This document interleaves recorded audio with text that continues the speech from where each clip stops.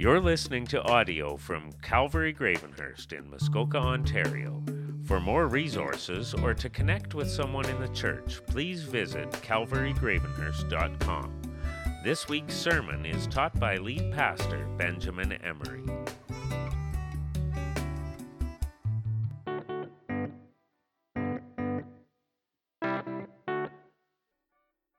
Before I get into the sermon, I just want to take a minute and recognize one of our volunteers. Calvary only runs because of its volunteers, because of the core group of people who do so much. And there's one person I want to recognize, Christine Taylor. You've probably seen her down, if you're a new family, down at Children's. But she's been a deaconess for 7 years. Ever since I came here, she came on, and she tirelessly helped to manage the building and the finances, and she's done so much work in so many different areas that we couldn't have done it without her. And so she is stepping back from that position as deaconess so she can focus on children's ministry and the other areas that she gives. But I just want to take a minute and thank her, and hopefully when you see her downstairs or wherever, you can thank her for her time, and because she's just been such a blessing for me to work with and the rest of the team. We are in our last message in this series. If you have a study guide, we only made, I think, a couple hundred of them. So maybe you didn't get one if you came later on. But if you did, you can open it to chapter 5. All the references we're going to go through are there today. There's places for you to fill in the blanks, all the main points. And hopefully it will help engage you, keep you focused on the message so you don't watch the birds out the window or think about your lunch or fall asleep, as sometimes happens when I speak too much. So I encourage you to pick those up, open that up to chapter 5. We were last week looking at debt, the bondage that debt brings, that the Bible has nothing positive to say about debt. And now we're talking about the opposite, generosity, and how the Bible has so much to say about generosity. Debt, the Bible said, leads to bondage, but the release from bondage is through generosity. And the main 3 points I'm going to be hitting and building upon through this message, you can write them down in your study guide, because you're going to see them all intertwined. You can write them down if you want. One is this, that there is a direct correlation, we see, between a person's intimacy with God and their generosity. That the closer they are to the heart of God, the more generous they tend to be. Number 2, that the spirit of generosity frees people from bondage. Financial bondage, mental bondage, bondage from anxiety. All sorts of bondage is released when a person is generous with their life. And number 3, a spirit of generosity fulfills the greatest commandment. And we hammer the greatest commandment in lots at this church. It is this, in Matthew 22. Jesus was asked, what's the greatest commandment that I should follow? And he says this, love the Lord your God with all your heart, with all your mind, with all your soul. This is the first and greatest commandment. The second is like it, love your neighbor as yourself. All the law of the prophets hang on these 2 commandments. And we're going to see that throughout our sermon today. So let's just take a moment and pray. Lord, we lift up our time to you. We're talking about money, God, and for a lot of us Canadians, our money is our stuff, and you don't dare talk to me about my money. Talk to me about anything but money. But God, I'm not talking about money. You're talking about money. I didn't make these things up. You made these things up. And so, Lord, I know we all have areas, myself included, that I need to bring in line with your instruction, your way of living in this world. And so I pray you would help us all to take a humble look at how you would like us to live, and what things are captivating our minds and intoxicating our minds and keeping us from the freedom that is in Christ. Help me, a simple person, to proclaim your truth. Amen. So if you have a Bible, there's a Bible guaranteed in front of you.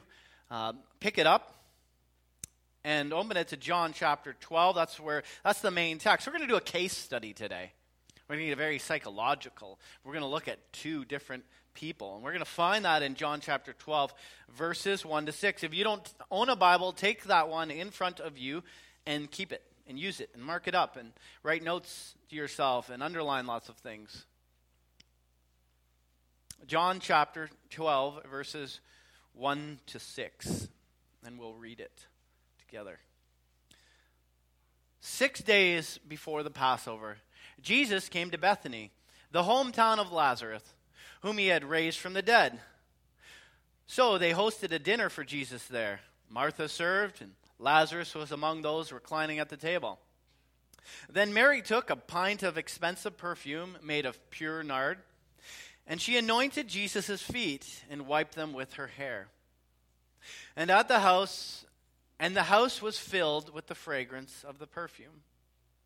But one of his disciples, Judas Iscariot, who was going to betray him, asked, "Why wasn't this perfume sold for 300 denarii and the money given to the poor?"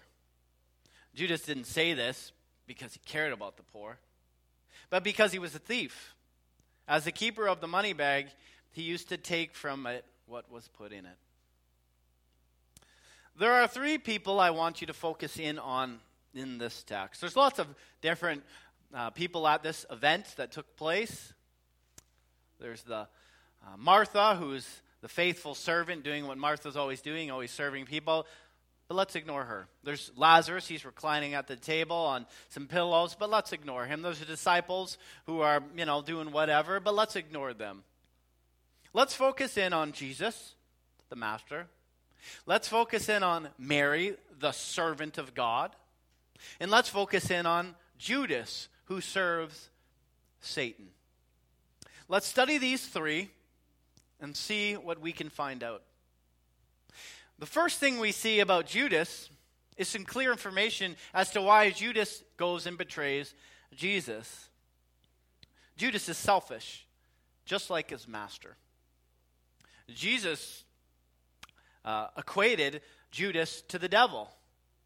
In John chapter 6, verse 7, Jesus says this when he's talking to his 12 disciples. Have I not chosen you, the 12? Yet one of you is a devil. He was speaking about Judas, the son of Simon Iscariot. Going back to Sermon 1, when we talked about Jesus making that clear plumb line that you can't serve both him and money, that he has to be number one, we see here clearly that Judas is number one. Judas' master is Satan. And by proxy, his master is money. He just doesn't know that he's actually serving Satan. But Jesus tells us clearly that you are like your father, Satan. Mary, on the other hand, is completely different. Judas is selfish. Mary is generous. The devil is selfish, and God is generous. Mary is just like her master, Jesus.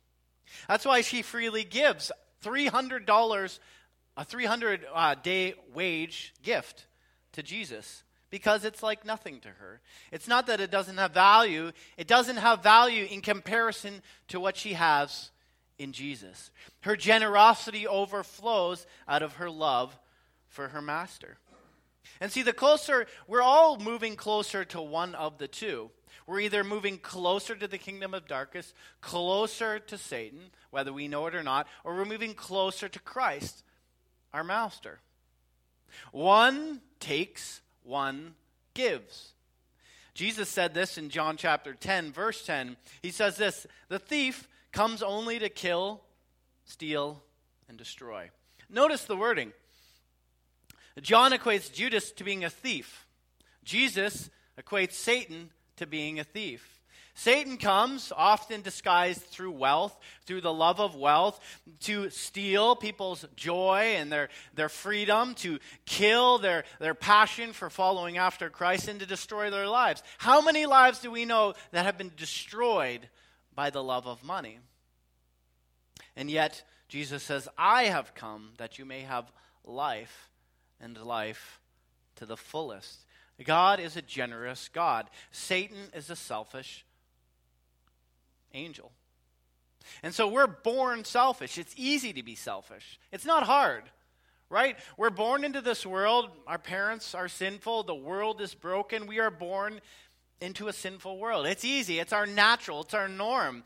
We can see that right from a baby coming out. A baby is focused on self, and we understand that. They want food. But let them get a year or two old, and what do you see in a toddler days? How often do you see toddlers walk up to another toddler and say, I'd love for you to play with this toy that I really love, and I'd love to sit and watch you enjoy it? No. Anyone that's had children know that. Children will fight over things, right? They're naturally selfish. Training a child to be generous takes cultivation. It takes work. It's not natural. It's not normal for that child. And so it's easy. The world is selfish. That's why we see so much destruction and evil and hardship and pain when we turn on the news. It comes out of selfishness. But God isn't a selfish God. He who did not spare his own son, but gave himself for us all. Romans 8:38. God is a giving God. And the most giving people in the world, there's some people that aren't Christians that are very giving, but it's not the norm. The most giving people in the world tend to be Christians, tend to be closer, people that are really close to the heart of God. Not just Christian by name, and they go to a church and they go through the motions, but the people who love and follow Jesus Christ. You have to understand, in Rome, the norm was only for the rich to give. That was the norm. Poor people, middle class people, they didn't give to charity. That was not the way it was. But the expectation, if you gave as a rich person in the Roman Empire, is that you'd get something back. You'd get a kickback of some sort. You'd get a position. You'd get a deal of some sort. That was charity in the Roman Empire. And then Christ came along, who gave, who taught his disciples to look at their neighbors as themselves, to love other people as themselves, and that turned the Roman Empire upside down. There had been nothing that was ever like this in the world.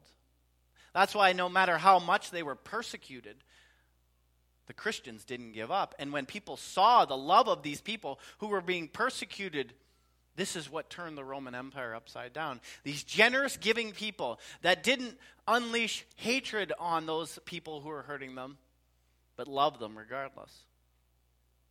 Looking back over the last 2,000 years, there's not even debating the fact that the world changed for the better because of Christians. Those who are close to the heart of Christ have done some of the greatest things that this world has seen. Look at the Christians that lived in the 3rd century when Rome had a horrible plague. We're talking a plague way worse than the one we just went through. And people were dying by the thousands, by the 10,000s.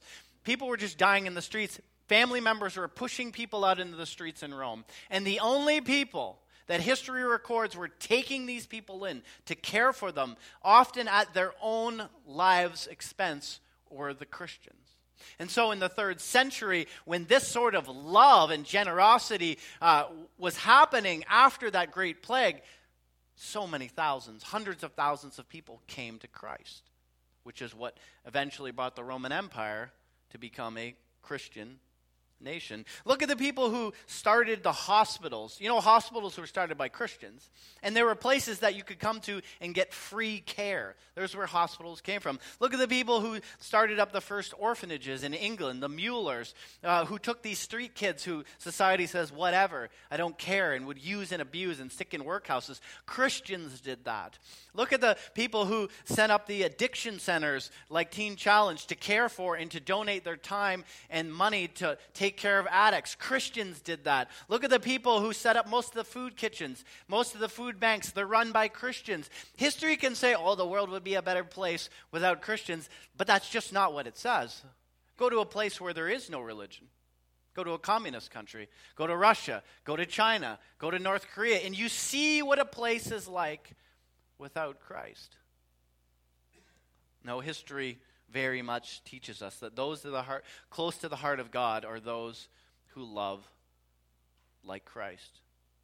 And it's interesting when I was researching for this series to look at just how, as we've moved away from Christ as a nation, as the world has moved away from Christ, at least the Western world, we have become a much less generous group of people. You might think, oh, secular people, unbelievers, they give lots of money too. Sorry. Statistically speaking, not true. You want to look at a good research project that was done, look at the Fraser Research Institute, a secular institute, who researched in 2018 all the givings to charity by Canadians and Americans and compared them. It's right on the internet. You can look at it for free. They report that as of 2018, 1 out of every 5 Canadians gave to charity in some sort. So that's according to the CRA. So only 1 out of every 5 gave some amount of money to a charity. Now, out of that, if you were to average out what the average amount that those 1 out of every 5 gave, it would be 0.54% of their income. So just over 0.5% of their income they gave to charity would be the average. Then look at when they take it to what people who identify as Christians in Canada donate. That's an average of 2.43% of their income. But then take a look at what those who would describe themselves as evangelicals. That would mean people who believe the Bible and that Jesus is the only way to heaven. That's an average of 4% of their income that they give. But it's been decreasing over the last 70 years. Our American brothers and sisters, sorry to say, are much more generous than us Canadians. And we might not think that be true, but it's true if you look at this study. It's the most comprehensive study done in the last 10 years. Americans, according to the IRS, the average American who gives something, the average would be $13,272 a year. The average Canadian who gives is $1,869 a year, a substantial difference. And even the most giving province in Canada, which is Alberta, doesn't give as much as the least giving state, which is Hawaii. That's pretty interesting to think about. So statistically, we are wealthier than we've ever been. More people own their own houses than they ever have. More people are in the stock market than they ever have. More people have retirement funds than they ever have. But we are giving less and less and less to charity, period. And the majority of the givers are those who identify as Christians. That's why you go to a country like Russia, and they still have street children, and they still have places where retirement homes where old people go and they starve and they live in filth and squalor. Because in a place where there is no God, there is no generosity or very little of it.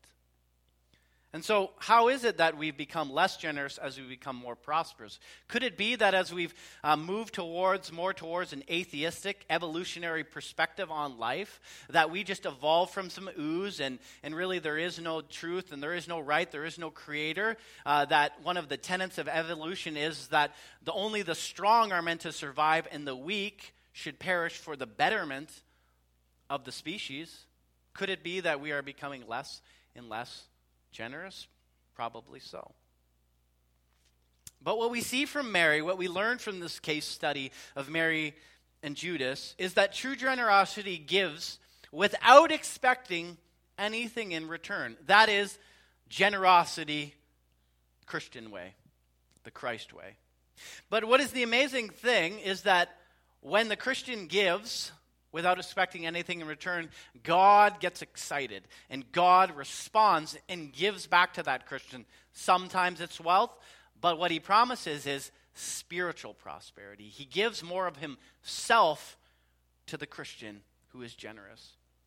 Like, look at Mary. She is remembered through history. She will be remembered forever and ever. In heaven, the angels will not talk about Jeff Bezos and Elon Musk and their rocket ships. That won't even be a discussion. But Mary, her generous gift, will be remembered thousands and 10,000s and millions and billions of years from now. Why did she give so generously? Why was she the way she was? Why would she give a gift worth 300 days' wages? Well, you have to go back a chapter to see. In John chapter 11, I don't have time to read the whole chapter, she got a gift. Her brother, Lazarus, was dead. Dead physically. And Jesus brought him back to life. And so not only did he assure her that he could bring him back to life now, but he assured her that when she left this earth, as we all will, he would be with her, she would be with him in eternity. So Mary's life had been radically changed. Now money was insignificant, inconsequential to what she had been given by Jesus. And so she gave freely to her master because he was far more valuable than the money. And see, what I've learned in my 15 years of being a Christian, as I've been around a lot of unbelievers and I've been around a lot of different types of Christians. When I say types of Christians, I mean there's Christians that just go to church, and really there's nothing really different from them and an unbeliever besides the fact that they go to church. And then I've been around Christians who are like really different. They're like Jesus. They like smell like Jesus. They like act like Jesus. There's something intoxicating about them. As I've been around those different types of people, I've seen that the closer a person is to Christ, the more generous they tend to be with their time, their talents, and treasures. The more they realize what they've been given by Jesus, that they see their own sin, that they've been saved, not somebody else's sin, but their sin has been forgiven, and that Christ has given them all the gifts of their life. They're the kind of people that really have the heart of God. They're the kind of people that tend to be the most generous. They're the kind of people that I love to be around, because they're the kind of people who are fulfilling the greatest commandment, loving God with all their heart and loving other people as themselves. That was Mary. But Judas was not concerned with the poor. He was concerned with himself.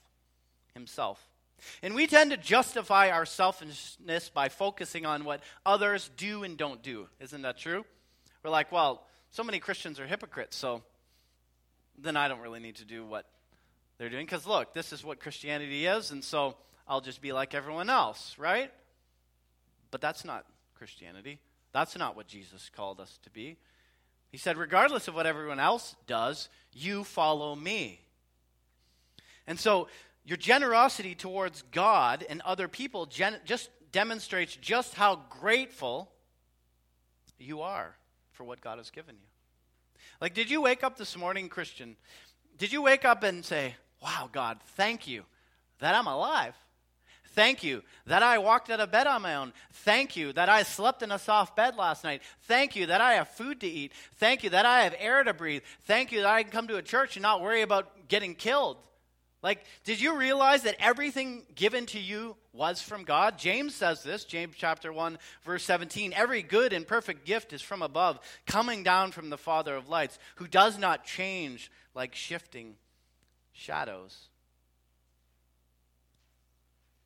Did you realize that, Christian? Because those who get up and look at life like that, there's something about them that just wants to give back that joy to other people.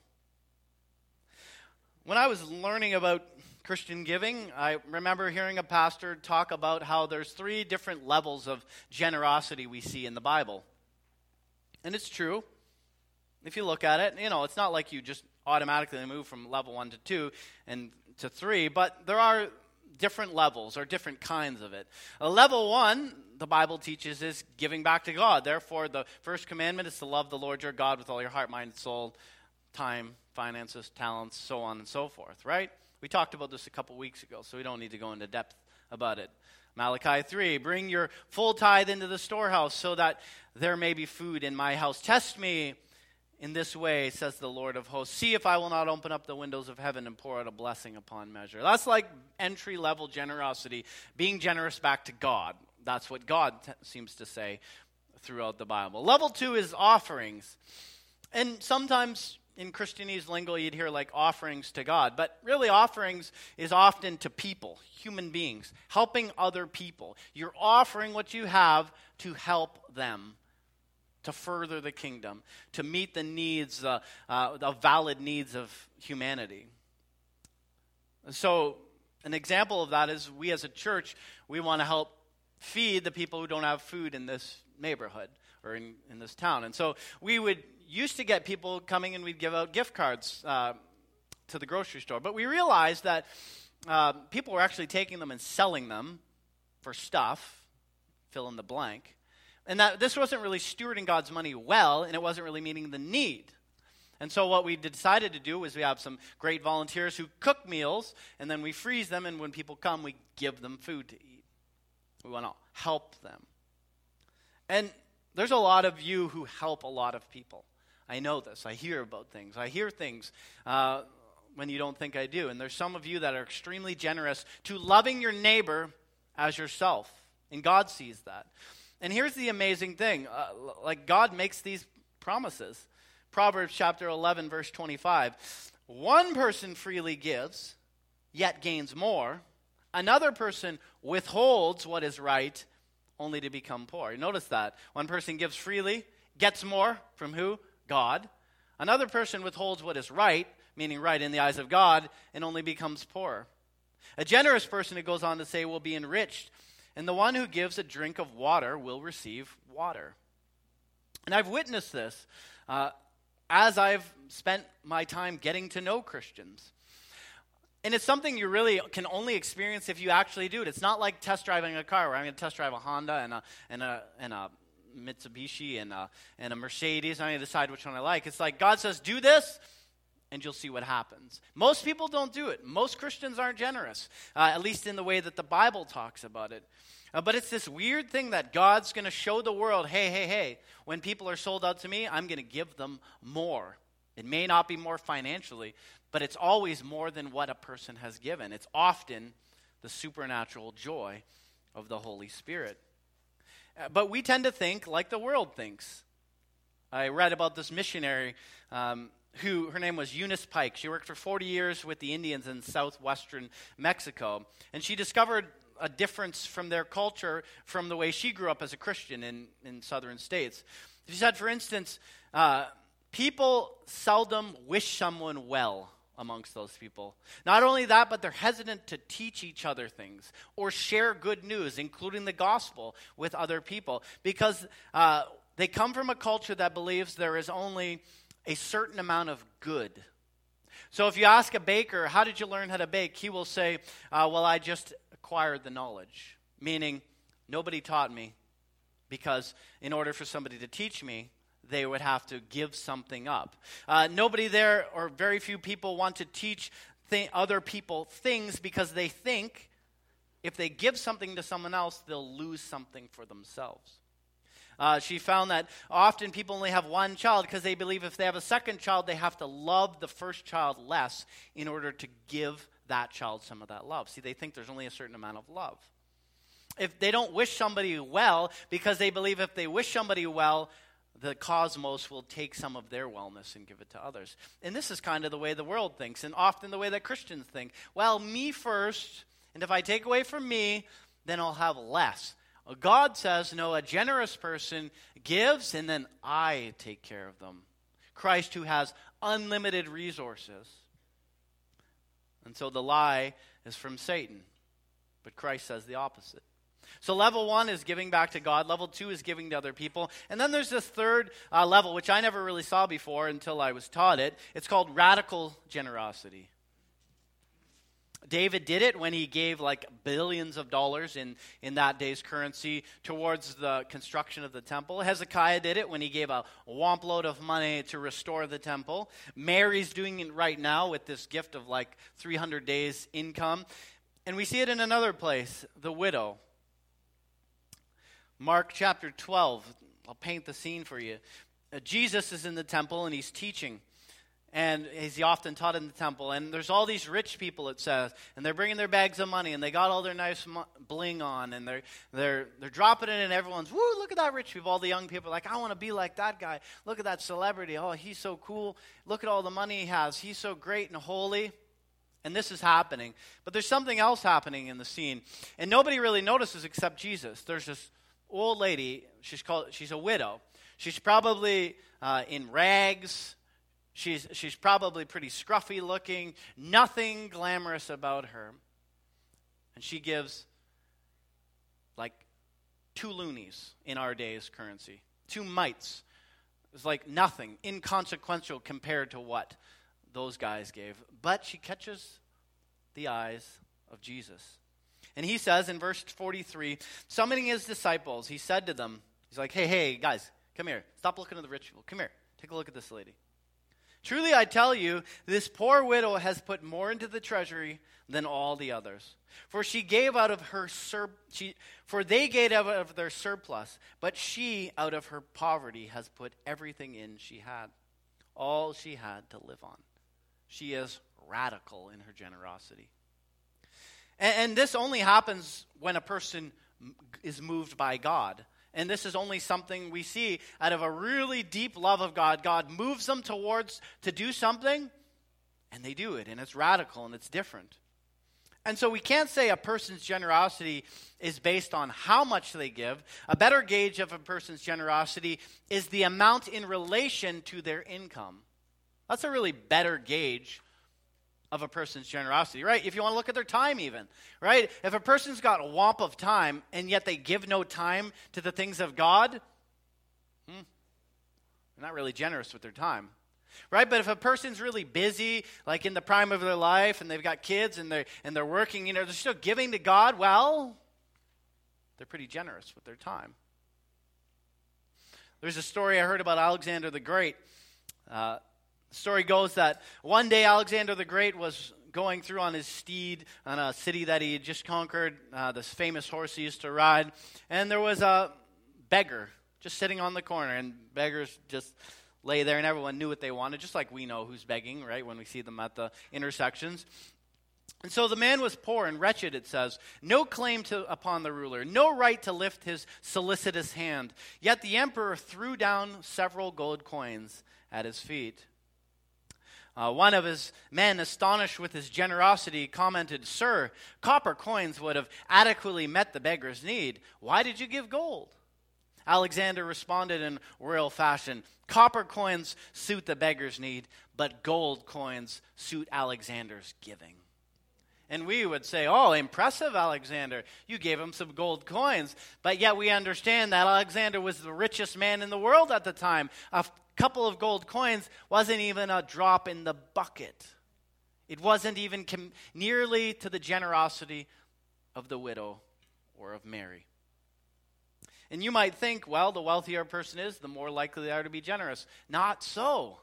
This is the lure of money that Jesus warns over and over about. A 2015 Share Faith article, I couldn't find anything newer than 2015, reported that a person who has a $20,000 income, 20 grand is what they make in a year, is 8 times more likely to give than a person with a $75,000 income. Not like make you like, what? 20 grand? They're 8 times more likely to give to charity than a person with 75 grand? It's the allure of money. It's the lie of money. If I just get to 100,000, then I'll be generous. Just 120, just pay off my house. Just get that new car, right? And yet a person who learns to be content with very little is often much more generous. And so the widow's giving touched the heart of Jesus. It isn't that the rich guys did anything bad. No, they was good. They were obedient. Yeah, level 1, good job. But there was this supernatural generosity, this supernatural faith that touched the heart of Jesus. And Hebrews 11 says, "Without faith it is impossible to please God, because anyone who approaches him must believe that he exists and that he rewards those who earnestly seek him." And that's, I think, what was going on. Jesus makes this promise. There's a lot of reasons why Christians don't ever, there's like, we see these different Christians, and there's some that are just like, they don't seem to have the love of Jesus in them. Well, God is pretty clear. He says, "You shall seek me and you shall find me when you seek me with all your heart." And it seems like this woman was seeking God with all her heart, believing that even though she was giving everything she had, God would look after her. It's radical. And yet she seemed to receive something. People who tend to focus on amassing as much wealth as they can do it so they can feel secure. Yet according to Ecclesiastes 5:10, it seldom ever brings them peace. Let me read it. "The one who loves silver is never satisfied with silver. The one whom loves wealth is never satisfied with their income. This too is futile." Mary was free. Mary was free. She was free from the worry of death, like so many Christians I meet now. I just need to live a little bit longer because I'm so afraid to die. She was free. She knew what was going to happen. The King of the universe decided when she was going to die. And you and I have to remember, Christians, you're not going to die any sooner than God has determined for you to die. So stop being so afraid of death. She was free from anxiety about money. She was willing to give because she knew God would look after her. She was generous. So many Christians were so full of anxiety about money and how will I pay my bills? Christ will look after us. She was free from the opinions of everyone else. Loudmouth Judas spoke up. Well, why didn't she just sell it and give it to the poor? She didn't care about the opinions of other people. And we are so worried about the opinions and what will people think of me if I follow Jesus Christ radically. She was free. And yet Judas was in bondage. Greed was his prison. Worry about money in the future brought him constant anxiety. He wanted to be liked by everyone, and that's why he said what he said. So that everyone would look at him and say, oh, Judas, you're so wise. But Jesus saw through it. She was free. He was in bondage. And I hope over the last 5 weeks, you've been able to take a good look and hopefully pray about and talk about where are you when it comes to money? Who is your master? We've just dipped our feet into the ocean of biblical finances. And I hope you're intrigued and you want to look at what God has to say because you want to bring your life in line with the way he wants you to live. And if you're wanting to dive deeper into this, at the end of next month in our spring courses where we want to go deep with you after small groups end, I will be teaching a class called the Total Money Makeover, looking at a curriculum that Dave Ramsey has made, who taught me a lot about financial security the biblical way.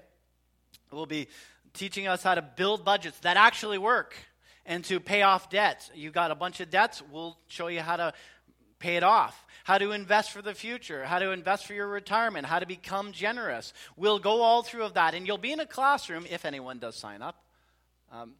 We'll be in a classroom together, but it'll be totally confidential. No one will know what your financial situation is like. And so Pastor Dustin and Pastor Mark, they're going to be coming up in the next few weeks and telling you about their courses that they're going to be learning. But that's the one that I'm going to be offering for any of you that want to take this deeper in the more practical laying out a plan and getting ahead of this stuff. So let's pray and then we'll be on our way. Well, God, I thank you for this series. I hope it was a benefit, Lord. I pray that you would, just help the brothers and sisters in whatever areas are controlling their life. Anything that is not you controlling their life. God, we've all got areas. We all have blind spots. And for some of us, it can only be you that will show us. Only you can give us the desire to change. So I pray that those in need of help or just a little bit of encouragement would come and receive that. So God, we can be like the Christians obviously are in North Korea, and like the Christians were in the first century, something different, something that makes the world stop and take notice. In Jesus' name, amen. Thanks for coming, and I will see you next week. Thanks for listening to this week's sermon audio.